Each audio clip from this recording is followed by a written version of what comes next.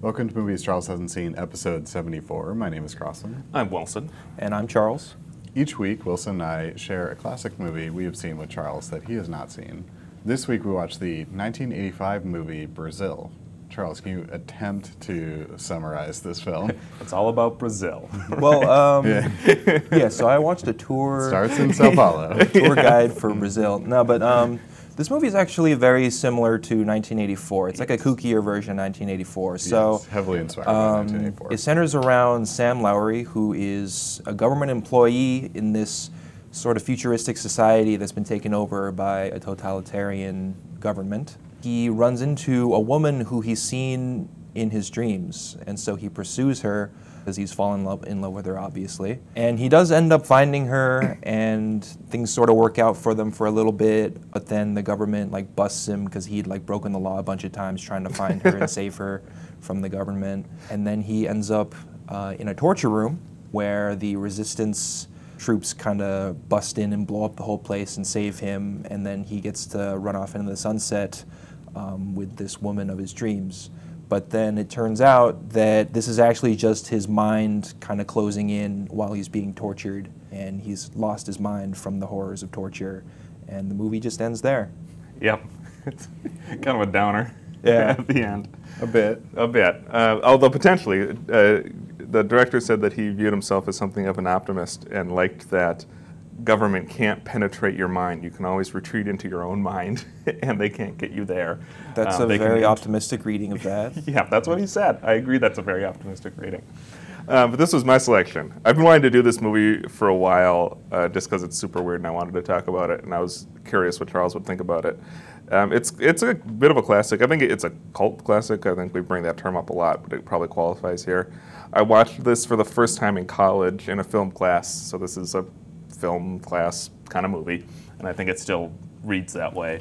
But I like it. I think it's good. It's weird in a way that makes sense, and weird in a way that feels purposeful and with intent to me, and still is kind of not hard to watch. This movie is strange, but you can still follow it and still enjoy the experience of watching it. Mm-hmm. Although apparently a bunch of people walked out when it initially screened.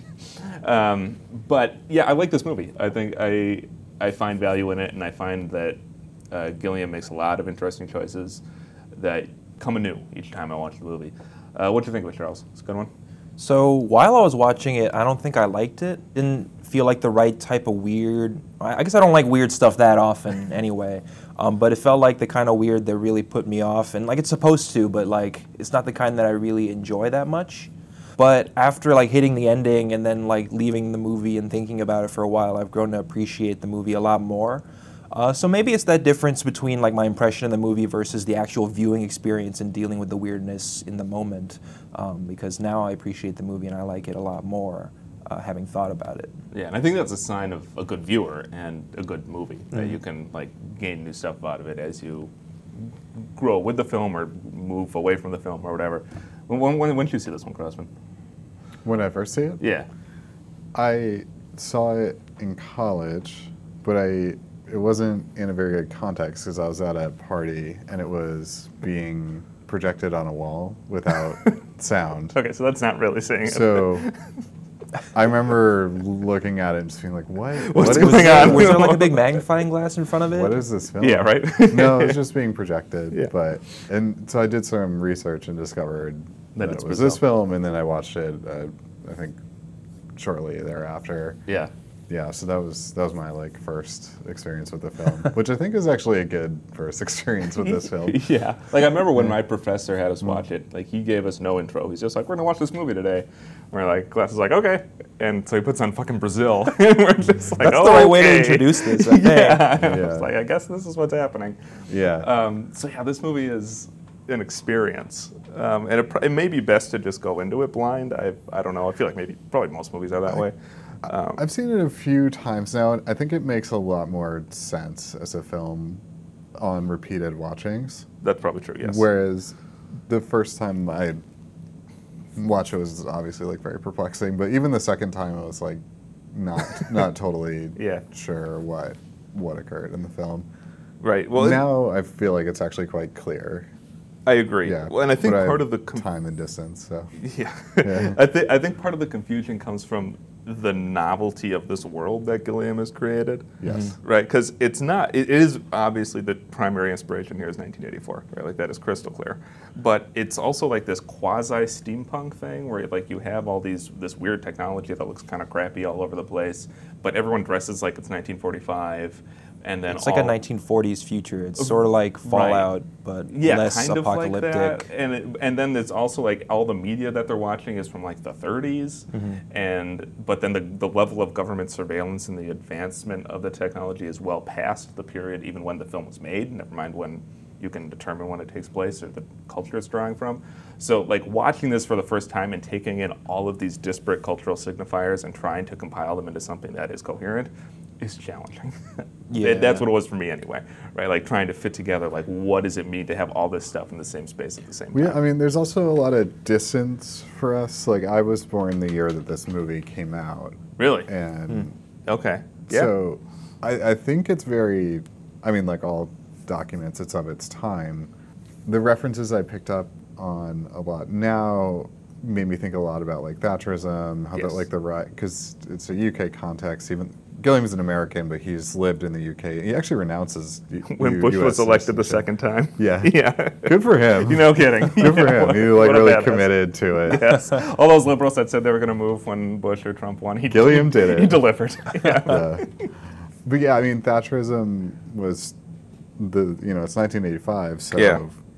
so Just 1 year too late to be on the nose. Yeah, right. Yeah, so the military, the increase in military policing, which to the U.S. is far beyond the U.K., is still like very present in the U.K. The other thing that comes to mind was, I'm sure Northern Ireland and the Irish are still like, duking it out. So there are like pretty regular bombings in Ireland. And well after this movie came out, too. Like, that was going on and on. Yeah, so it made me think of that a lot.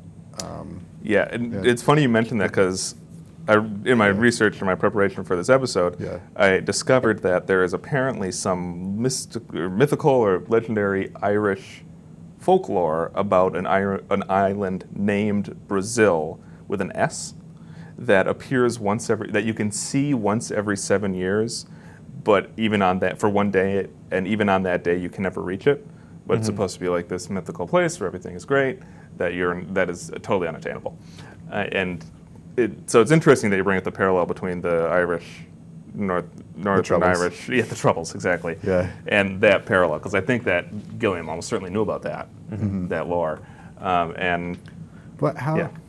It's still like a very prescient film though, because the way that they treat terror and terrorism feels like very normal Yes. now, or like normalized in the U.S. culture because of like all the stuff that happened September 11th and all that. So it's amazing how relevant it felt like watching it, because the way that they have to like the way that they deal with terrorism in the movie is comical in that they move on with their lives so much so that like even if they're in the scene of like an active attack, they ignore it physically. They just finish their lunch. Yeah. like that. Yeah, the clearest example of that is when he's having lunch with his mother and his mother's friend and the woman he doesn't want to date, and the terrorist attack happens in the restaurant, and they just continue eating their meal, and they continue serving food to other patrons. Yeah. And it's And not then they even bring out a screen. they bring out a screen to to cover it cover it up. up. Yes, Yeah. exactly. So it's not even that they're getting over it quickly. They never engage with it in the first place. It's just not at all something that is perceived. Yeah. While people are dying and screaming. I think that's on the other great table. for a number of reasons. It's obviously like great political commentary, but it really shows like Gilliam's like comedy chops. Yes. That this like Yeah. this like absurdist moment that happens for something that's like super serious. Yeah. Which is yeah. like very British. very British. Very- Very. I mean, he's part of Monty Python. Very so, Monty Python, yeah. Yeah. It feels like a good extension of that. Right, and this feels like such a British movie, like not just because there's a bunch of British actors in it and it was made in the UK, but like just in terms of like the look of it, like you can see like some of the Monty Python inspiration in the sets and in the way that this stuff is framed and like the large scale kind of silly humor Like when the boss is looking out of his office to try to catch the guys goofing off, and they always just misses them. Like that feels like a Monty Python joke to me. And the look of the film, like it is inspired. To me, it looks like it's inspired by like the in-between bits in Flying Circus, where they have the cutout illustrations and stuff flying around. Like Which is what Gilliam made. That was his role exactly. in Monty Python, was to make those things. He did that stuff. So. And I think you can see that kind of, patched together type of aesthetic in this film as well. Yeah, even like the world itself is like it's all like industrial ducting that's like going through this like these like 18th or 19th century buildings. Right. Essentially. Right. And it's funny you bring up the ducks, because that's something that I think the film is noted for frequently, like that there's these ducks that they use to transport paper, I guess, are everywhere, right? And like when Ebert reviewed this movie, he didn't like it, and he complained about like the lazy set design that just like throws ducks into normal rooms. And that feels like a gross misreading of the movie. Like I think that particular set design decision is very critical. I mean, has he ever been in an office setting of any type? Like, Right. That's what it looks like. They just kind of, leave the ceiling open and Right. yeah. Yeah. And They don't want to spend That's- money to update the building. You just add the tech you need to In the space you accommodate. have. Yeah. Yeah. Or Well- the architecture of the time, like the sort of brutalist architecture of the time, like doesn't accommodate for any of this stuff. So No, it it's just like- has to be in your room, right? yeah. Yeah, exactly, or in your office. Yeah. Well, and more to the point, they associate those ducks so strongly with the Ministry of Information and the government and this overbearing regime that is running this world, such that when you see them in every single scene and in every single room, it's impossible to not be constantly reminded of this oppressive force in your life, right? They are literally always present. Yeah, and it's Like- less obvious than just having like literal cameras everywhere. Right, and but it functions in that same role. Yeah. And when you see like this, fancy ornate restaurant with giant ducks coming out of the ceiling and going into the floor, right? Like it really, I think, drives that point home. And so it's not just fidelity to how offices are structured. It's also like has a very clear messaging and function in the movie. Yeah, I mean, I think like all things, it also does like a good job of pointing out that like just under the surface, like everything here is like really crappy. Yes. And I feel like I've had that experience like a number of times in my life where I've gone to like a quote unquote like nice thing. And if you just like take a step back and like look at this scene, it's like, wait, all of this is like All this actually terrible. And it's something that we kind of just like gloss over in our normal lives, but it's highlighted so well here. Yeah. That Well, like, Yeah, we live in New York, and like the easy example for that phenomena is Times Square, right? Like it's this tourist attraction that people literally travel all over the world to come to, and it's terrible, right? Like everybody hates it. no, I Well, I assume it's an So- experience for the tourists. Is it though? Yeah, I agree with you, but I think it's much more normalized than that. Like I'm trying to think of like a good example of this, but like New York is a good example of this. But like Just the city in general. Yeah, it is. It is a city in general. But like if you rent like a $2,500 a month apartment, right? Right. And then you go and it turns out that like it actually sucks inside and like Right. it's like The a heating's tiny, fucked yeah, up, or it- there's a rat there, or whatever. yeah, I think that's the moment that this like kind of speaks to more Sure. so than like because the Times Square one I agree with, but I feel like that's like obvious and like we all know that, and that's actually a part of the allure of Times Square is that it's like How bad it is. how crappy it Sure. is. Since in a way Vegas is that as well. Yeah. But I think it's also there's like a normal like almost like complacency in our lives that like to survive mentally we have to like be okay with things being crappy Yeah. and tricking us ourselves into thinking that they're nice. Right. Or that it's okay that you don't care that it's crappy. Right. Right. Or that like this You is just cover them acceptable. up. You make them modern ducts, right? Right, Like right. the- Which the is how added almost how the beginning. movie opens, right? Like that they're Yeah. advertising how to make these unsightly ducks something that Yeah. you can accessorize and make acceptable in your home, and then the TV shop gets blown up. Yeah. Yeah.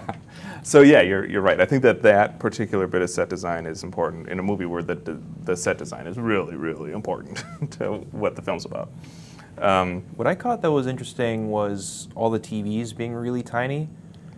It was a strange aesthetic for this movie. Like all the monitors everywhere, they're all really tiny, and people use like magnifying glasses to enlarge them so you can actually see what's going on the screen. And like besides being a quirky choice, I think it has to do with like the dissemination of information, because like if everybody has these tiny monitors, then like it's more inconvenient to like take in information. Yes. Right, and that restricts people's restricts the flow of information, I guess. Yeah, which is so much what this film is about, right? Like acquiring and controlling and concealing information, and stuff that people know. I think yes, and the fact that like it's a magnifying glass, which like itself is like its own sort of like examination tool. So like everything, because the movie's like so much about like observation and the recording and tracking of things, like the magnifying glass like is a tool for that. And so like you're combining it with like, you know, the newfangled computer, which in the mid 80s is becoming very normalized. And so you have this like the high technology of like tracking and information systems, and the lowest, which is the magnifying glass, and you just put them together in this universe. Right. Yeah. Well, and by placing these magnifying glasses all over his movie, Gilliam sets himself up for a lot of these really interesting shots where he positions the camera behind the computer as someone is sitting at the desk, and you have part of the shot through the magnifying glass, and the rest of it just in a normal focus. And it distorts people's presentation so much, right? There's so many distorted images of the body and of the face in this film. Like, people are constantly looking stranger, and you're very frequently seeing people in masks, right? Or you're seeing them through some sort of mirror or some sort of reflection or a magnifying glass that makes them look not like themselves, that makes them look like something otherly and something non-human. Yeah, and of course there's the aspect of the movie that bothered me the most, I guess, is it feels like the entire movie is shot through this fisheye lens. Yeah. Just like the entire way through, everything feels like a little bent out. Yep. Yeah, he's that he like invented that for this film, and I think it's called a Gilliam lens. Oh, yeah. Oh, really? No, I did not know that. Yeah. That's interesting. Yeah, so like watching this movie, it really reminded me of all those like kids' candy commercials from the 90s, if you guys know what I'm talking about, which gave me like the bad type of nostalgia because I hated those commercials, but they all had those kind of weird camera angles. They must have been inspired by this movie because they had all those weird camera angles where you're like looking up at the subjects and everything's kind of curved out, so all the proportions are distorted and they look weird. And they were going for like kooky and funny and like, you know, extreme or whatever the 90s stuff was. But I always hated that aesthetic, and watching this movie just brought me right back to all those commercials. Right. It's like this movie takes place in the uncanny valley. Yeah. Right? Like everything looks a little wrong. Yeah. Right? Like everything seems a little bit off.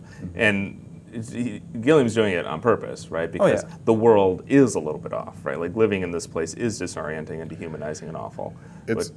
It's also like very crushing in the sense like there's no clear way to like exit this the fisheye, society even though that they bends, live in. Yeah. Even though it bends the image outward, it feels constricting. Exactly. Yeah, and that just compounds everything else that's happening in the movie. There's so many crowded spaces here. There's garbage everywhere, right? Like there's clutter. Everything seems like it's closing him in. Like when he gets his promotion, right? Or he accepts his promotion, and he's in an office, and his office has a false wall split down the middle of it. That was hilarious. And he's sharing a desk with the guy next to him through the wall, and they have to like pull on this desk, right? Like even this tiny little space, he has to be in competition with somebody else in order to have this very basic thing, which is just a flat surface to write on. And I think you see that kind of maneuver over and over again in the film, right? And again, this idea that it is inescapable, which is why the ending is so on point, right? That the only escape he has is really a retreat into himself, and to just find this tiny space within his own head that they can't reach because everything external to him is very external to him. He cannot control it, and he has no agency there. And I think that's really kind of fundamentally what the film is stating. The film also deals a lot with police violence. Oh, yeah. Yeah, it's like a major theme within the film. And as opposed to terrorism and terrorist violence in the film. Right. So the terrorists in the film seem to be led by Robert De Niro's character. Yeah, rogue HVAC tech. Yeah. That was weird. Right, like that's what it means to be a rebel here, is to fix people's heating when you're not allowed to. Yeah, so there's a few layers to it. So one of the major features of this dystopian society is its bureaucracy. Yes, very British again. Very British. Yeah. Lots of paperwork. Yeah, lots of paperwork. That is interesting though, because like in like one aspect of the state, and this can include like private companies as well, is the way in which like bureaucracy like perpetuates itself. Mm-hmm. And like what if you call like, you know, a helpline and try and get help, it's purposely hard to get help because the companies like don't want you to do that. Yes. So like there are like advantages to being bureaucratic within an organization like that. So it's interesting how the primary way in which this society is dystopic is its bureaucracy. Yeah. That like you can even become like crushed by the bureaucracy, which happens actually to De Niro's character. Yeah, Well, sort of. Sort of. Yeah, the absence Yeah. of law in this film is interesting, right? Because I think even in 1984, Yeah. you would see like abuses of judicial power, right? Or you would see like some sort of, you know, legal mechanism that comes along and makes things worse for you, or a legal mechanism that is ignored and violated in order to make your life worse. And here it seems like the only law at play is this bureaucracy, Yeah. right? Like there's nothing else I assume going that's on. just what the government became, so that is the law. Right, exactly. That's what it feels like, where the law has become simply filing papers and moving them from one place to the next place to the next place. And that is fascinating to me, that that the law becomes something that really just fades away and becomes absorbed within, you know, the bureaucracy. But that, I mean, that's a perfect reflection of the society in which we live, Yeah. especially with there's a recent Supreme Court case around this. But like, as you know, if you interact with the company at all, including like at your job, you are at a major disadvantage because of the bureaucratic nature of the system. So like, if you get fired, you don't have much recourse against the company that you work with because it's so tilted in their favor. Like, if you were to go to the court system, you know, You're it could an be- at-will employee. It could be years, Yeah. even if you were correct, right? Yep. And you're not guaranteed of that. And when you are, the remedy is often trivial, yeah, right? Like And- the fix doesn't matter. And so we see this like even in very extreme cases where like, you know, 20 coal miners got killed or something, and the owner of the mines went to jail for like a year. It was surprising that he went to jail at all. Right, So, exactly. Yeah. Right. So like the way in which the bureaucracy is dealt with in this movie is felt too real. Like, yeah. Yeah. Yeah, I mean, I was Yeah. reminded of my own job because I work in the court system. And, Yeah. like, if you want to file a paper, in Kings County Supreme Court, you go to the clerk, they make sure you have everything in order. They put Yeah. a stamp on it. They tell you to go to the basement on the opposite end of a large building. You go down there, you wait in line, you pay the guy the $45. They put their own stamp on it, take some of the papers, make No sure that you had all the right stuff. Then you go back to the place that you started in. And which this is, was like Yes. a subplot Exactly in what this happened in movie. the movie. Yeah. You go back to the place where you started, Yeah. and then they check and make sure that you have the receipt for the $45 you pay, and then they put your papers in a bin, and then you hear back in like 3 weeks. Right? It's Yeah. like that. It's back purposely and forth meant to and back. Like they literally make you not want to they do put this, these spaces as far away from each other as they could. Yeah. I love the joke in this movie about the difference between information retrieval and information dispersal. Yes. When he's trying to retrieve some information, he's like, "We're information retrieval. We're not dispersal. Yeah, Where do exactly. you expect to get that?" Yeah, right. Well, and I think this is probably one of the places where it is most closely tied to 1984 with the abuse of language, Yeah. right? Because there's information retrieval is torture. Right? That's their euphemism for torturing people, because you're retrieving information from a person via delivering pain upon them until they can't take it anymore. Yeah. And I think George Orwell was very concerned with that when he wrote 1984, and he stated it more explicitly in an essay he wrote called Politics and the English Language, I think was the name of it. And it's pretty well known. It's pretty short. And he talks about how the language that we use limits our political imagination because it cuts off the possibility of even conceiving of a politic outside of the state and outside of the country that you're in, because you don't have the words for it. You don't have the means to express it. And this is important because it's tied to De Niro's character, right? Yes. Because De Niro's character is a terrorist in the society, but really what he does is he goes around and fixes things in a very simple way. Yes. And that in the society is a terrorist. Right. And so terrorist is exactly Yeah. whatever they say it is. It has nothing to do with terrorizing anybody. He's literally helping people for free. What I thought sounded really disturbing is that they had a department called Information Adjustment, I think it was called. Like, that sounds kind of weird, Yeah, just exactly. like thinking about it, right? Right. And again, straight out They of... can adjust the truth. Like, Yeah, straight out of 1984. We've always been at war with Oceania, right? Same thing. Yeah. And so I think that, again, a very British fear, but it has become universal. It's worldwide, right? So De Niro's character contrasts in a very obvious way with the police in the society who will enforce like very minor infractions in a Judge Dredd-like Yes. way, right? Because they're quick, they're very trigger happy. Yeah, they fire a lot of bullets. Yep. Yeah, Yeah. At like unarmed people yeah. over and over again. This also felt like very recent. Yeah. In our current society where police don't seem to have That's any check on literally their, what on their cops power. do all the time. Yeah, And- exactly. Yeah, and here's this warning about this, Yeah. That was another great, like, 23 years. depressingly humorous joke. 33 years, Because, like, the cops always bust in through your roof with this, like, circular cut. Yeah. Right? Yeah. They bust through the doors.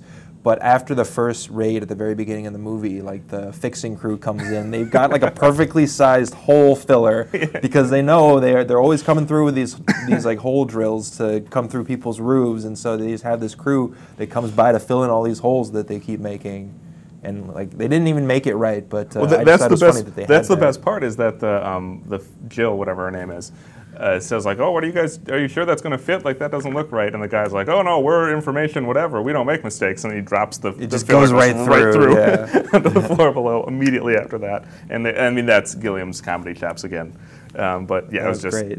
it was picture perfect. We haven't talked about the characters at all. Well, De Niro's kind of- Except for De Niro, yeah. But our lead is Lowry, played by Jonathan Pryce, who I did not realize until this viewing was also the Sparrow in Game of Thrones. There's multiple Game of Thrones actors. Who else is in here? Yeah. The guy who was the Meister for the Black Watch is in this film. Oh, really? As well. Yeah. Okay. He's One very that's like old in Game 80, of Thrones, so yeah. he looks different in this film. But he's in this film as well. Okay, I did not realize I think that. there's one more actor too, but it's all like famous Brits. Yeah, so, that's fair. Yeah. You're going to draw on some. I but only Yeah. know him from Tomorrow Never Dies. Jonathan Pryce was in Tomorrow Never Dies? He's the main villain. Yeah. Okay, it's been a while since I've seen Yeah. that random ass Bond movie. Yeah. Of course. But yeah, he was He's the lead here. going to be Don Quixote in the upcoming Gilliam. if that ever gets documentary. released. Oh, yeah. Yeah. Because who else? I think it's Adam Driver's in that too. Which is. Is he? I don't know. I know very little about it other than Gilliam has been working on this for Okay, yeah, decades. I thought I saw a screenshot with Adam Driver in it. So Well, it's I not Don Quixote if you don't have some sort of fruitless pursuit of it, right? That's the Yeah. great irony is that he's been trying to make a Don Quixote movie and failing over and over again for years. Gilliam's had a lot of trouble getting films made. Because he keeps in making his movies career. like Brazil. No, because there was the one where he was working with Heath Ledger when Heath Ledger died. Yeah. Oh, man. And and they brought in a bunch of other actors to like reprise the role several times throughout the film. yeah, Right. and the company that he was working with on Brazil or one of his other films, Baron Munchausen. Oh, yeah. was I've seen that. That's a weird movie. I think the company like went bankrupt right before they were about to release the film, Oh. and so he's had dude's like cursed. he's had a hard time like getting things out there. Yeah. Yeah. Yeah. Well, and he's Yeah. kind of a curmudgeonly weirdo. And I think that Yeah. that might contribute to it. Like he showed up on Twitter today because somebody some reporter asked him about superhero movies, and he's like, "Superhero movies? They're all bullshit. Come on, grow up." End of quote. He's not wrong.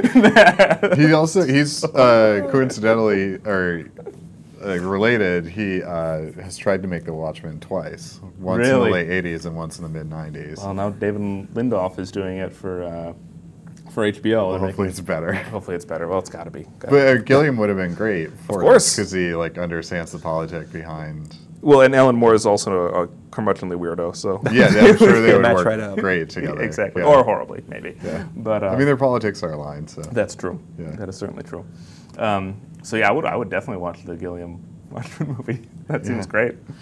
But our lead here is John Price as Lowry, that kind of plays this guy that hates his job and doesn't want to do it, so he doesn't do it, right? But he's good at it, He's good at the first one. as opposed to everybody else who seems who generally are purposely incompetent. Yeah. Yeah. So yeah, the first one where he has few responsibilities Yeah. and less pressure, he is good at it and depicted as being good at it. Yeah. And then later on, when he gets his promotion, he literally doesn't do any work at that job and just runs around on his adventures. Well, the I mean, whole he time. got the promotion just to chase after the Right, girl, right? yeah, so he wasn't exactly. intending to do the work anyway. I kind of love that about the movie, that he gets up there and immediately does no work for them. Yeah. That cracked me up. Working hard is scabbing for the unemployed. Yeah. I think he's a good straight man to all the comedy that's happening around him. Yeah. Though, because his character plays it serious, even though there's absurd things happening around him, and That's just his life. Yeah. it is, and he acts it well. Right. Yeah, I mean, he's a classically trained actor, Yeah. so yeah, he knows what he's doing. He knows. But he's really good in this film. He is. Yeah. I like how. And he's great in Game of Thrones too. Yeah, no kidding. Yeah. So. I like how much he seems disinterested in the things he is supposed to be interested in, right? Because it seems like his great transgression, at least for the mother figure, is that he lacks ambition, and that's the same thing that his buddy Jack chides him for early in the film.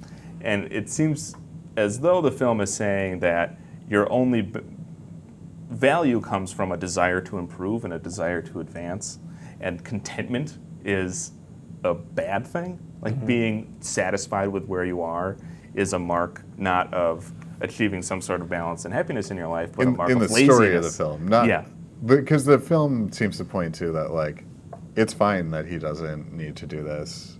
Yeah, Yeah. the There's the people- ideology of the film, and Right. there's the story. at Yeah, the yeah, end. yeah. I'm not. The ideology is obviously saying that this world is bad, and what the lessons it's teaching are bad. Yeah. yeah, that is crystal clear.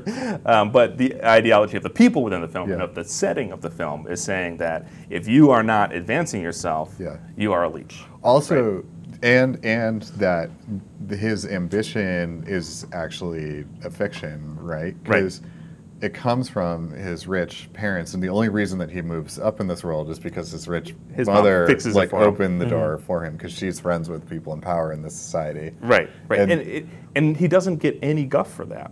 Right? There's Yeah. no the Jack character that comes along and says oh, why are you still working in information, whatever. You could take advantage of all these connections that you have and do it. He's approaching that as though he's dumb for not doing that, not you could benefit from your nepotism and I'm jealous of that. There's none of that. So it's you idiot, do this thing. And I find that Which is such a great illustration of how nepotism works. right, exactly. Right. And how Because if he did take advantage of it, Right. he could rise very quickly through the society and do no work. right and do and work. Yeah. I think part of the reason that he is so alienated from this job is that it is a perfect example of the bullshit job, right? There's an article that I was reading that I think's been floating around the internet recently, where they talked to all these people at their bullshit job, and the guy's like, if I showed up tomorrow and my office disappeared and it just wasn't there, not only would nobody care, not only would it not matter, I wouldn't care. Right, and I think that is very telling. There was someone I was reading today, I think I shared with you guys, someone was reading the Theranos book, which is that tech company that collapsed because it didn't do anything. But It was worse than not doing anything. Elizabeth Holmes, who started it, hired her brother and all of his frat brothers. Right. And he spent his days just copying articles from ESPN into emails and then reading them. Which is Yeah. hilarious. So it To looks make- like he's got an email open. It Right. looks like he's like doing something in email, but he's really just reading ESPN. Oh my God. And he Yeah. did this all day, and probably got paid a lot of money. 7 figures, I'm sure. Yeah, But- yeah, which is hilarious, right? Yeah. And I think it speaks so clearly to the point that Gilliam's making, right? That so many jobs are irrelevant, right? So many jobs don't matter, and so many of the things that we demand of people are, if not inconsequential, outright harmful, right? And encourage this isolated, self-focused, individual-focused view of the world. And I think you see that in the plotting and the imagery of this film over and over again, right? Like there's that bit when they're on that weird bus that has like see-through Oh. walls, and you have all these guys in like their 1945 suits sitting down, and there's a woman with one leg standing using a cane, and nobody moves for her. And the movie never comments on it, right? Like there's never any point. I didn't about, notice that actually. Yeah, I did not see that. Yeah, it totally happens, right? Like these people are so I don't disconnected. remember this happening. It definitely happened. Yes, I don't know, like where does this happen? it's like a third of the way through the scene at all. movie. It's like a third of the way through the movie, so nearish the beginning. It's like a glass train They're that in he's like coming this. home on. Yeah, it's like a train or a bus or something that the John Price character is coming home on. I think it's after he visits the Buttle wife character, and you have everybody seated along the border, like the outside wall, and it's all men that are seated, and there's one person standing, and that person is a woman. That person is missing a leg and is using a cane. Nobody stands up for her. And the movie never comments on it. Like it's probably I bet a lot of audience members did what you did, or they just didn't notice it. Yeah. But I think you see that kind of just casual callousness throughout this film. And it's not condemned by the film, and it's not condemned by any of the characters in the film. So it feels as though it's such a natural part of this world that nobody even thinks to notice it or comment on it, right? Like you see the same thing happen when the John Price character goes to deliver the check to the woman whose husband is abducted and murdered. Never offers condolences, never apologizes for the error that was made, never expresses any kind of remorse or sorrow.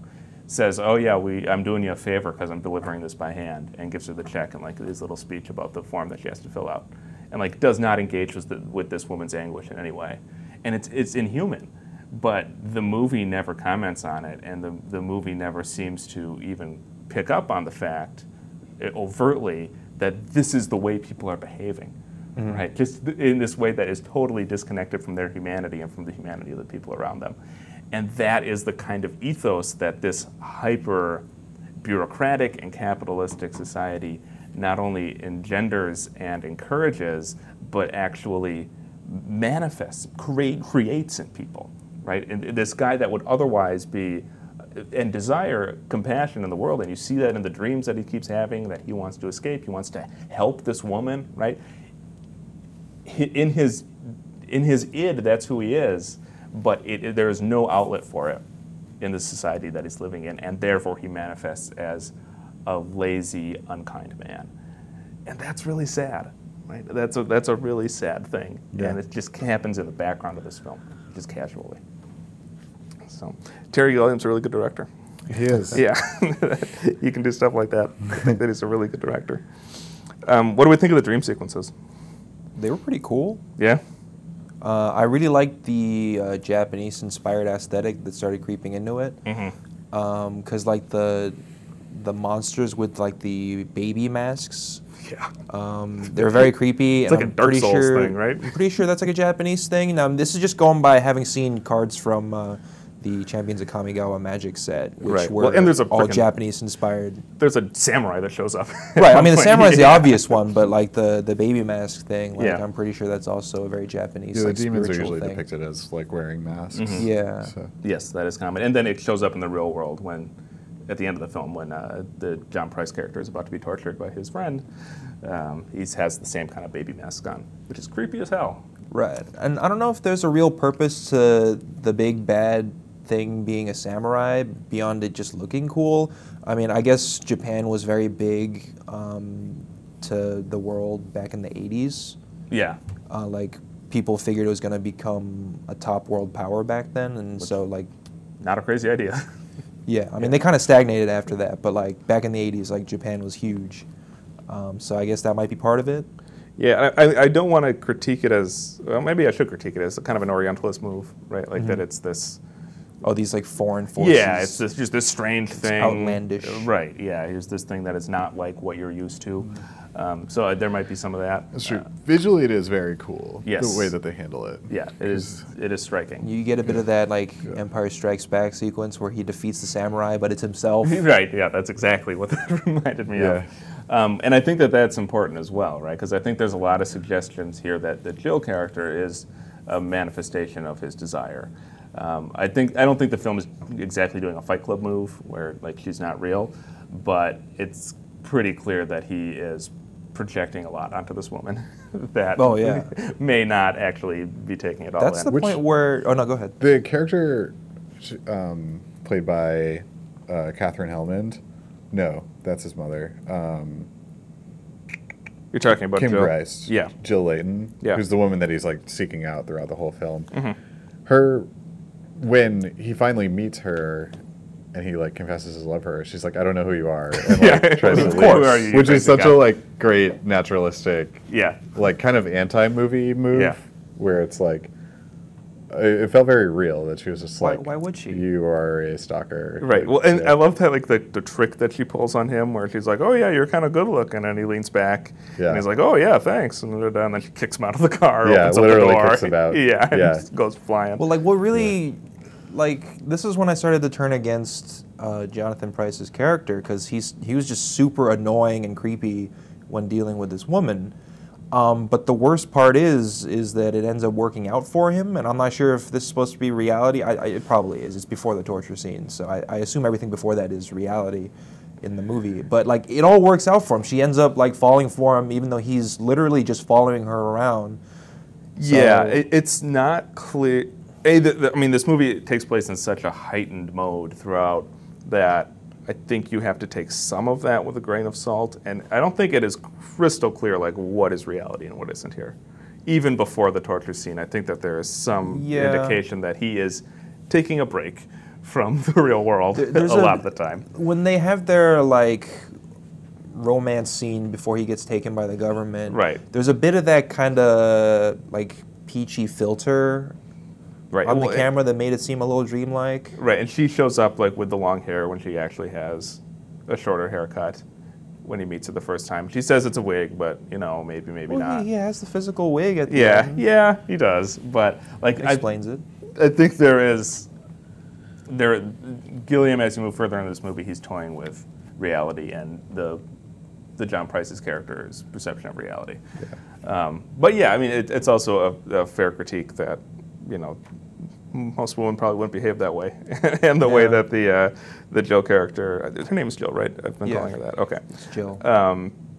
Behaves at the beginning Jill of the beginning of the interaction makes more sense than how she behaves at the end of it. Her character seemed pretty cool to me because she was asserting for her neighbor's like wrongful accusation Right. and arrest, and was trying to solve all that, and then she just devolves into this object of the main character's affection by the end of the movie. Right, and to me, it feels like this movie is so consciously and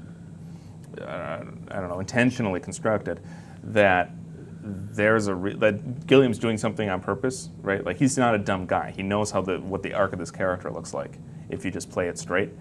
So I think there is something more about how Lowry is perceiving the world and perceiving this person that is being influenced by something other than reality and something other than how she's actually behaving. And that matters, right? And I think that I would probably need to see the movie a few more times. Yeah, I don't know if I noticed any specific indication that he wasn't really in reality until after the torture scene. Well, there's numerous shots of him in mirrors that I think are important, suggesting an actual split in his personality, especially around the Jill character, right? So I think that there is something to be said that she is this idealized version of himself, right? Like something that he wants to be more like, right? Like he wants to be assertive, he wants to be able to break out of the society, he wants to be able to have more control of his life, and this is something that she can do, right? And I think that there is some indication of that in the Lowry character. And then you see her becoming less than, and you see her becoming confined to a gender role as he becomes more confined by the government, right? Like as they take him in, as they close in on his scheming, she becomes smaller as well, right? She seems like a direct inspiration for Imperator Furiosa. I was just about to mention that, That's a good actually, call. because she looks a lot like Charlize Theron, actually. Especially with And that haircut. And she's got this like giant badass truck. Yeah. That she uses to haul things around. Yeah, and she uses to like escape from the society. Yes. Yeah. Yeah, you're probably right about that. I'm sure Yeah. that Miller watched this movie more than a couple times. Yeah. Yeah, but I think that I have not settled as to my thoughts on that character because your critiques are heard and I think well-founded. It's challenging because the film is so much from Price's point of view. Yeah. And we know about her, but we don't see her much. We just see her in passing. Mm-hmm. And so it's challenging to like reconcile that, right? Because we know so much about her as the audience, but yet she knows so little about what's happening in the film, right? Right.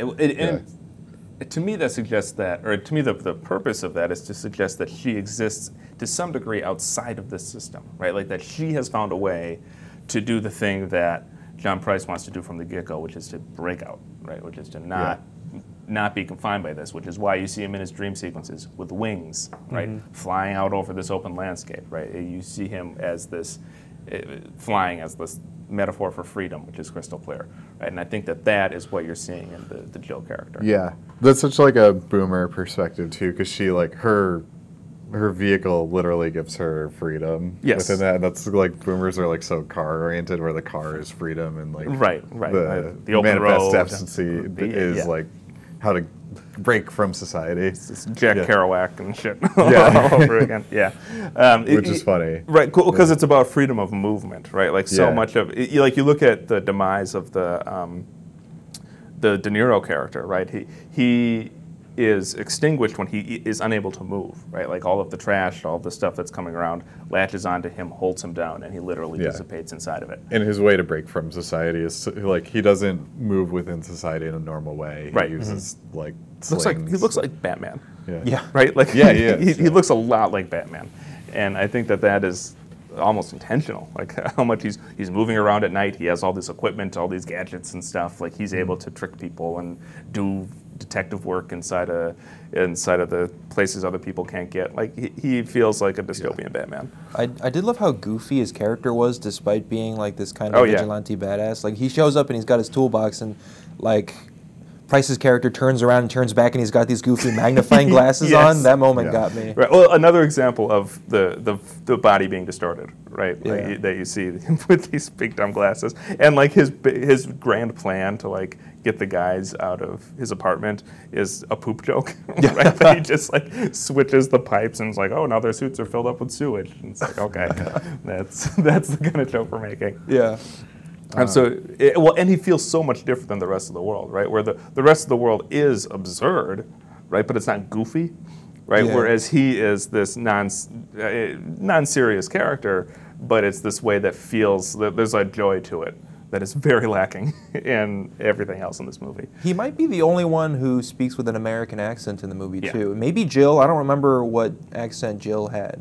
Right. So well, maybe it was just Jill and De Niro. And De Niro is so strongly identified as an American actor, Yeah. right? Especially at that time. It's just the great American actor is Robert Yeah. De Niro. And I think that that's part of it as well, right? That he is so strongly associated with here and not Great Britain. Yeah. And I think that matters. Yeah. The film, I think, does a good job of offering a solution to itself. Going which insane? is Going insane, but but in his dream sequence though, they blow up this society. Yeah. And I think it's a very strong Oh, yeah. statement where it's like there's no way to crack this society from the inside. The only solution is to tear it down.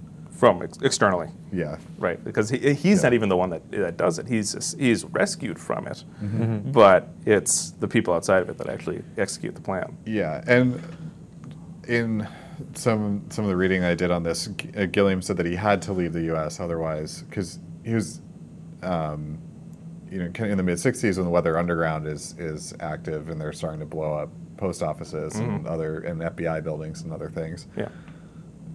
Gilliam says that like if I stayed in the U.S. any longer, I would have to join the Weather Underground and be a part of this group. That's interesting. And then here we see it depicted on film. I did not know that. Blowing up the society. Yeah. Huh. Yeah.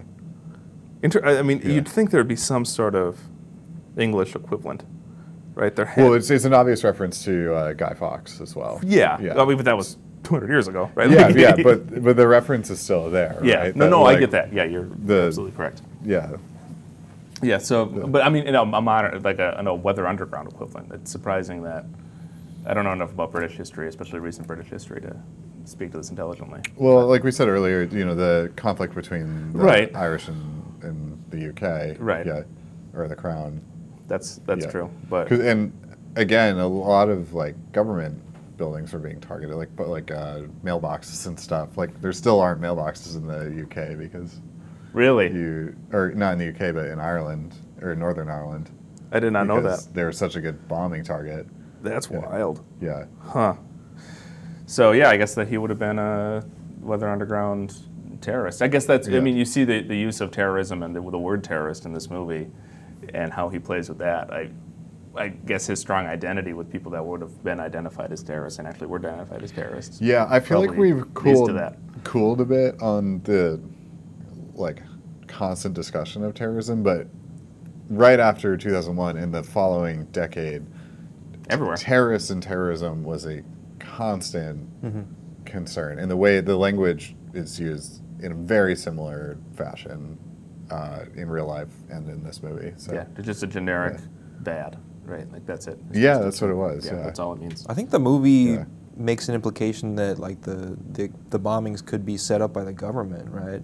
Because like you never see someone like actually planning. Yeah, exactly. They have the line about "Have you ever seen a terrorist?" They never really connect De Niro's character, who's implied to be the terrorist leader or an activist or something like that, to any bombing. And then eventually the woman gets labeled as a terrorist, and then finally Sam Price's character is like a terrorist sympathizer. Or the only time you see them actually like bombing anything directly is in Sam's like torture dream. Yep. And that's just because he's made the assumption that Tuttle was the terrorist leader. Right, because he fixes air conditioners air conditioners. Yeah. Right. Well, and at the beginning of the film, and really I think again later on, the diagnosis for the terrorist problem is that they lack good old-fashioned virtue. Right, like that's why they're doing what they're doing. It's totally divorcing any kind of political, material, social purpose or cause for what's going on. Yeah. Right. It has nothing to do with the actions of the government. It's like restless young people. Right. That's right. Exactly. There's the guy in the news, I guess. Right. They're doing it to do it. Yeah. That's it. They're just because they're just psychopaths. Yeah. Exactly. Which is how the September 11th was labeled, where it was like, if you ascribed any sort of like reasoning to them, you're a sympathizer. You were a sympathizer, and there was a college professor who did it in a very uncouth way, but pointed to this, and he was fired, and he was like pilloried in the press. It was like a huge deal, and it's like 2003 or so. Right, but where they told us exactly why they did it. Right, like you can look on their website. The reason that and I think a lot of people get this wrong. The reason was not to drive us into the security state, right? Like it wasn't about making it a pain in the ass to get in an airport, right? Bin Laden's declared reason for doing 9/11 or for planning and executing 9/11 was to give Americans a very small taste of what Iraqis and Afghanis and all of these Middle Eastern countries that America has invaded for the past many decades, give them a small taste of what has been visited upon those people, right? A small taste of what it is like to see a place where you work and you live be destroyed utterly for no reason, right? That was the reason, right? It didn't have anything to do with the effects afterwards. Yeah, it's happening a lot right now with North Korea too, where it's Yeah. like, oh, the North Koreans just want a nuke so they can bomb the U.S. Right. And when the North Koreans like do stuff, they always release long statements about like why they're doing it and like their intentions and like the fact that they would back down if they were to like Do X, Y, reasonably Z. be negotiated with. Yeah.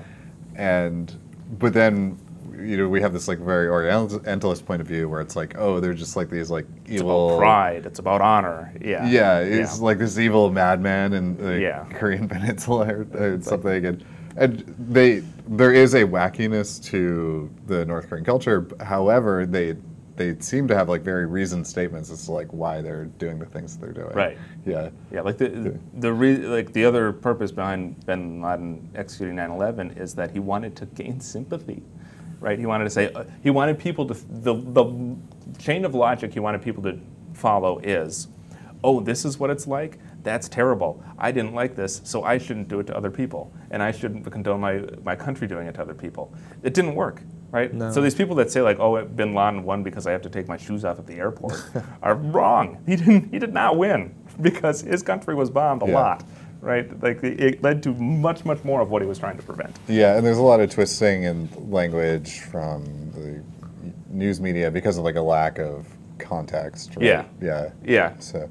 because And it's illustrated well in this film because they're like, oh, if you're just bad, you are a terrorist. Whereas like the woman in this film is like just kind of trying to get paperwork corrected. yes, And like eventually she's like seen as a terrorist because of that. and in the film. that's all it Yeah. takes. That's all it takes. Yeah. The same thing with the De Niro character. He's trying to, run a small business.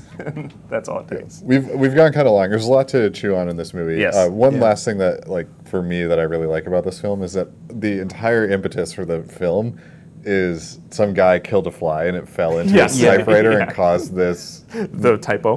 the typo. Yeah, from Tuttle to Buttle. And that's A butt joke. Yes, Yeah. it's also a butt joke. which is a great kind of like sick comedy around this film, right? Yeah. Where like all the events in the film are connected back to this like very stupid thing that happened. Yeah, that nobody noticed, and that Yeah. not only is it a stupid thing, it's a stupid thing that nobody knows about, right? Like nobody knows why They never there was will. this mistake. They never figured out that it was just a normal mistake that can happen in any kind of large system. Well, and that they don't care for the context, right? Right. What they care about is the information that they have at the moment tells them one thing, and that's like what they're going for. That is it. Which, yeah. Yeah. So Any closing thoughts on Brazil? I wanted to comment on the very like kind of happy sounding Brazil theme that they use in the music. I like went and listened to the song after, and it just filled me with like such a feeling of despair. In this, now that you Having seen associate this it with movie this. now, Yeah. which Yeah. like is awful because it's such a happy and bright and like dancey song. Yeah, like Bing Crosby covered that song. It's been all over. Yeah. And another thing I noted was the song sounded familiar to me, and I realized that it's very briefly played during the Canto Bight theme from The Last Jedi. Really? If you go back and listen to it, it very briefly plays the Brazil theme That's funny. during it. And it might fit into whatever government they had going on in Canto Bight. That's a funny connection. But since we're talking about how media is used in this film, all the films that I watch, because they bring up several movies in the context of Brazil itself, they're all old, right? Like Yeah. they're watching Casablanca, and like this song is playing that was written like 1939 or something. yeah, they haven't advanced. Right, they've media-wise. advanced. The technology has advanced, but culture has stopped dead. Right, like they're dressing like it's 1945. They're watching films that were made in the 30s. They're listening to music that was made in that same era, and that's it. There's no kind of creativity. Yeah, I mean the obvious like the productivity in this society is from all these like bullshit office jobs, right? So if we just kind of like de-invest from the arts, like this is Then you stop Just getting art. digging and filling holes. yeah, Yep. and here we are today in 2018, and like all of our media is from the 70s or earlier, Yep. right? Like all the things that are being made now are just Different versions of that. different versions of what we've already seen. Yep, right? exactly. Yeah. So on that depressing note, Yeah. I guess we'll be back in a minute to talk about some of the remakes from the 70s and 80s that we've seen recently. Stay tuned. All right, and we're back with Things We've Seen. This is a segment where we talk about something that we watched recently. Yes, Crossman, you said you saw half a thing, Yeah. and you were going to explain what that means. So after last week, I went home and started watching Speed Racer. Oh, yeah, it's great. Yeah, so I made it about halfway through the film before I fell asleep. It's So- not and short. And I intend to finish it. Okay. My current halfway take on the film is that I was surprised that you're so high on the film. It's great. I actually found it to be like, meh, like kind of. We'll finish it first. Yeah. But But I feel like I got to a lot of the points that you were speaking about last week. Like kind of the notion of, which we've spoken about a lot in the Wayne's World episode, like the notion of like selling out comes hard, like it's very the clear. fundamental conflict in the movie. Yes, Yeah. is like selling out to Well, a he's company. refusing to, but yeah. Yeah, Yeah, and whether or not that's the right move, and Yeah. the movie clearly decides it's not. the visuals in the film are even more absurd than I was expecting. Oh, yeah. It's Huge. they do, in particular, the thing that I like really focused on was the way that edits are done in the film are like kind of zanily animated. Yes. Like one of the last scenes that I saw, there was a like hard left to right swipe in kind of like a Star Wars style. But the break between the first scene and the second scene was penguins walking across the film. Yes. Yeah. It's all sorts of crazy bullshit. Yeah. Well, and they have And- all these cuts where, like, the announcer is announcing something about the race, and you get, like, a profile shot, like, of the announcer over the race, and the race is still happening in the background, and they're, like, yelling excited things, and then it, like, cuts away to something else, and it's Yeah. crazy shit like that. So it's like an anime. Yes, it is just like that. I like what they're doing, but it's very distracting. So it's hard to take the film seriously at all because I'm so focused on the way that it looks. It's done well in that it's like incredibly flat. Like the graphics are very clearly like they're animated 3D, but they're purposely very 2D Yep. looking. And that gives this like extreme flatness to like this universe, which is funny because when you're driving, it's all like That flat. yeah, it's like it has a lot of depth. That's like the only moment where there's like a lot of depth that you're given. Yeah, and like the character implications of that, I think, are pretty clear. That he feels more alive Yeah. when he's driving, as opposed to the flatness of the world when Yeah. he is not driving, and that's important to him. And the parallels between that and creation and art and the artist Yeah. are obvious. I know that this is really true to the original text, but the chimp character I also find very distracting. I love that they never explain him. It's just this family that's living with a monkey. Like, Yeah, that's it. like as a sibling, essentially. Yes. Yeah, I'm not a huge fan of like animal actors. Yeah. just because like the implications are morally like very troubling, and It's I find this character in particular like annoying to the point of that I dislike it. It's like to be- it makes me dislike the film. To be like there's just the right Yeah. amount of monkey nonsense for it to no- be way too much for you. Yeah, way too much. And the kid there's a kid that acts It's like the opposite monkey's to the partner. monkey. Yeah. Also very annoying. Very Oh, man. reminiscent of the kid that was in A League of Their Own. Okay. No, Yeah. he's not that bad. He's not that bad, but it's like there are elements of like that character. Well, in that he's like a dopey, annoying kid. Yeah, but like So you combine an annoying kid with an annoying animal. yeah. no, I think the animal's hilarious. So that's where I'm at on the film about halfway through. Okay, Maybe well, I'll talk about the Cause- finish next week. Yeah, like It also telegraphs, I think, a lot of there's things. nothing subtle about this movie. No, yeah. Absolutely nothing. Yeah. Like, it is very much hard on its sleeve. Yeah. The plot moves are telegraphed. The like secrets within the film are like explained secrets. way ahead of time. Yeah, and, yeah. like, And again, I think that's Yeah. a good choice. Like Yeah. they're not about. It's the opposite of Abrams, right? Like Yeah. they're not about the reveal. Like the thing about like you learn something about the character and like that there's some sort of something that's being concealed or he has to make some choice or whatever, and whatever's being concealed or the choice is made in the next scene, like immediately. Right? Like that. Yeah. That's the kind of moves that this plot moves that this movie makes. Yeah. And I like that about it a lot. Yeah. So And- that's where I'm at with it. Okay, well, I'll be curious what you think of the ending, or Okay. the conclusion of the movie. So I guess we can return to that next time. Have you seen anything good, Charles? I saw Deadpool 2, and I was fine with it, I guess. Yeah. I feel like So I liked the first Deadpool, but I feel like people overhype it. Agreed. Because people really like Deadpool, and I just think, like, it's funny, it's entertaining, but I wouldn't really be raving about it to people after it. And that's basically the same thing for 2. So, like, there's some good jokes in there.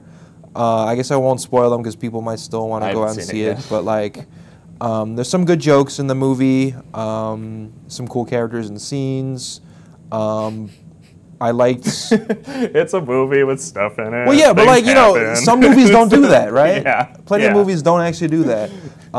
So it succeeds in being that kind of meta comedy that you want out of this type of movie. But I don't feel like it extends beyond that. It's not that memorable, all things considered. And I wasn't too drawn in by the sort of emotional core of, like, the main plot line of the movie. That I just, like, didn't really care about at all, even though it's, like, the entire, like, character development of Deadpool. This sounds a lot like my experience with Deadpool 1. Yeah. Yeah, which I did not like. I thought that was a bad movie. No. I stand alone there almost, but... Yeah. I liked Cable, the villain played by Josh Brolin, just because Josh Brolin's awesome. It was an interesting character. I liked what they did with him. They pitched Cable as a villain? Yeah. Really? Okay. I thought they did. Did I haven't watch seen the it. trailers? No, I mean in the movie. He's a villain? Well, I mean, he's not a villain the whole way through. It's a spoiler. I know what happened. I know who Cable is, and I've read the comics. So Okay, I don't know. I didn't know that because all the trailers have him as the villain. Okay, I guess so. Because I'm familiar. Like the enough. trailers didn't show the core plot line of the movie at all, so I thought it was going to be Cable shows up and they're going to have to fight him for some reason. I guess I can see that. And yeah. that turned out not to be the actual plot line of the movie. But anyway, Cable's character was really awesome, and I really liked Domino. Apparently you know who she is because you've read the comics, but she's she joins their team, and her superpower is that she's really lucky. Yeah. And they get a few scenes with her using her luck powers, and they were super fun to watch them manifest. So it was sort of like watching a Quicksilver scene from X-Men for the first time, and seeing how they explore that kind of power. So it was just really fun to see it happening.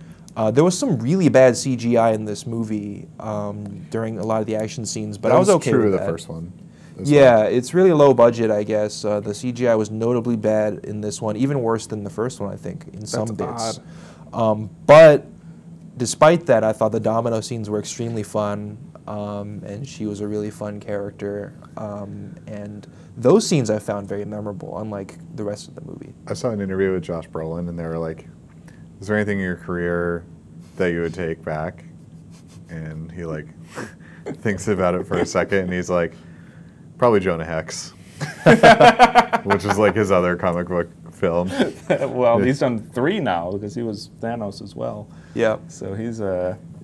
That's 2. I think is he probably the only guy to do 2 characters in the current Marvel universe. Maybe. Maybe, I don't know.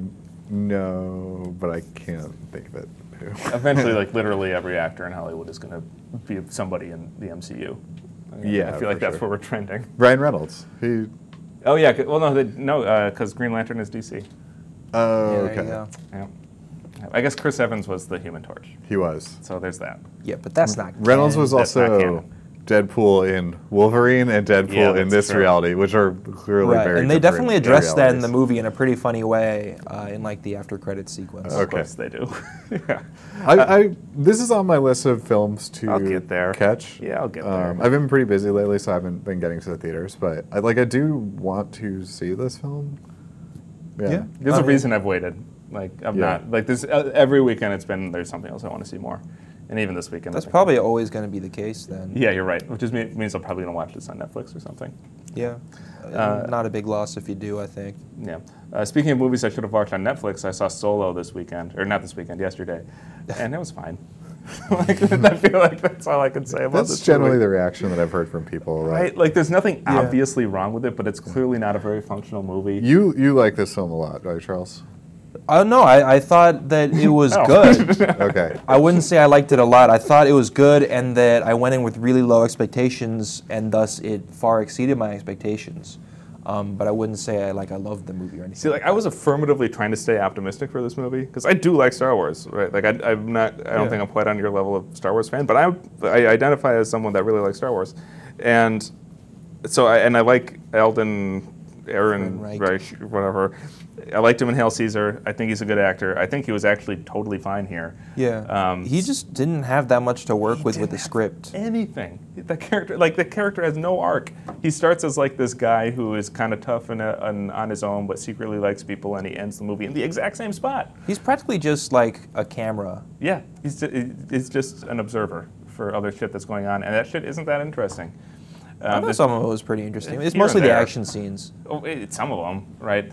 I don't know. The more I think about this movie, the more it falls apart, and the more it just feels like a mishmash of things that don't hang together in a coherent way. Maybe this happens in the film. You don't need to like spoil it for me. But my sense of like what a cool solo movie would be like the sort of like classic heist sort of setup, and that's what the impression I got from the trailers. They're pitching it that way, but the heist is they show up at a place with stuff that they want, kill everybody, and take the stuff and leave. Right? Okay. And it's like, because the part of the fun of the heist is like the planning of it, and like you see the execution. Yeah, I of want the to see like in plan, Ocean's 11, but like in the Star Wars universe. It's Yeah. not quite that elaborate. They had a pretty cool plan for the train heist, but then it goes wrong. Yeah, and even because that they was- never go right. And like the plan going wrong is half the fun of the heist, right? But like here, it just is like, oh, there's a train and we're gonna hop on it and blow up the track and take the stuff. And it's like, all right, and then that kind of happens. It's like, Okay. fine. So I think what this movie needed to do to be functional is have Solo start off as an idealistic character, right? As someone that sees the good in people and wants to help out and wants to contribute, and have this be the story of his downfall to get him to where he is at the beginning of Episode 4, Yeah. right? As a selfish character who has learned to only look out for himself and not trust anybody. Yep. And to see that process play out. I think that's what they were trying to do too. It's just they didn't do it. No, they didn't do it And at they've all. gotten rid of like all the like book lore, right? So like Yeah, it's all gone. his origins from the books are not That's gone. what we're seeing here. Okay. Whatever that was, I don't even know. Well, he was sold into like slavery or whatever in And the books. they touch on that a little bit. Like he starts off as like this person indebted to a crime lord on his home planet. No, that's very different. Yeah. He worked in like mines as Yeah, like, a that's kid that's and- not a thing here. Yeah. Yeah. So yeah. Too dark for Disney. Yeah, exactly. Well, they have slaves in this movie. Yes, they do. It's a major theme in this movie. Yeah. Yeah, which is a dubious choice. They went there, I guess. Yeah, but they don't do anything with it. And I think that you see fragments of like Lord Miller in here and like the comedy that they wanted to make, and instead this. Like, This is the Lego movie people, right? yes, who are Who are good too good for Star Wars apparently, because they got fired. because And- they were too funny. Right, and too weird, and they were making a movie that was not in tone with what Disney wants. And if Disney's goal was to make a movie that feels like a middle of the road Marvel movie, they succeeded. Because I walked out of this and I felt like basically the same as I did after I saw Doctor Strange or something. It's like one of those totally forgettable Marvel movies that you're never going to watch again. I mean, Star Wars is that right Yeah. now. It is Marvel. Well, except that not always, because Last Jedi is a genuinely thought-provoking, challenging film, and so they can do it, and they can decide to do it when they want to, and they just decided not to here. And it's like, Yeah, but all these right. are like the filler episodes, right? Yeah. This is like the Yeah. first the other one, which also a heist movie. This is Rogue better One. than Rogue One. Okay. I thought Rogue One was hot garbage, so that's just me. But this is better than that. Again, if they stuck with the original lore, it would have been cool. Yeah, well, whatever that At was. least this one had characters that I really cared about. Right, the people were better in this one. They still don't make any sense, and most of them don't have an arc. Yeah. Emilia Clarke was surprisingly good. I generally think of her as kind of a bad actor, and she was fine here. How was what's Woody his face? Harrelson? Woody Harrelson, yeah. It was Woody Harrelson. Like he was doing Woody He did Harrelson himself. stuff. Yeah, Okay. Woody Harrelson plays Woody Harrelson. Yeah, his character Yeah. didn't make sense. But, His character did not make sense. That's too bad. Yeah, that's not his fault. He did what he could. So my advice for Solo is to wait for Netflix, because it's definitely going to be on Netflix. I think the action scenes are good enough that you'd want to see it in theaters if you're into that kind of thing. Well, they would be, except that they shot this movie like a bunch of idiots. Like it feels like you're watching the whole movie through like a sheet of dirty water. Like everything is just muted and not even that clearly in focus. Like this movie looks awful. I liked how gritty the movie Oh, looked. man, I thought it Actually, was- I thought it grounded the movie. I genuinely thought the projector was out of focus. Like I was ready to complain to the Regal that I was at, but then other people pointed out the same problem to me. So I thought it's the movie, it's not the theater. So yeah, not too high on Solo. Oof. No. Anyway, what are we watching next, Grossman? It's your pick. Got a good one? Yeah, so I've done a number of classics on this We have. podcast. I think Sound of Music Let's do it. is one of those classics. And Yes. I It's think- necessary, right? It's Yeah. necessary. I just I know think- that one song, and that's I it. think it escaped our original list of all this Right, that right. we like set up. Yeah. But it's an important one. Wait, you know only one song? What's the one song from Sound of Music? Doe Deer. Wait, are there others? What? Well, there's There's other the songs Sound in of this Music, the song, and there's also the Doe Deer. Okay, I have heard that one. I forgot that. Okay, I Forgot that Sound of for- Music was from I forgot that it existed. Yeah. I forgot about it, but when you mention it, I All right, remember we it. can get Got this it. next week. But Okay, I just feel like we need to prime the audience. Julie Andrews classic. Sound of Music. Sound of Music. Yeah. So thank you for listening, everyone. If you like the show, please share it with literally every single person you've ever met in your entire life. They will like it too. And join us next week for Sound of Music.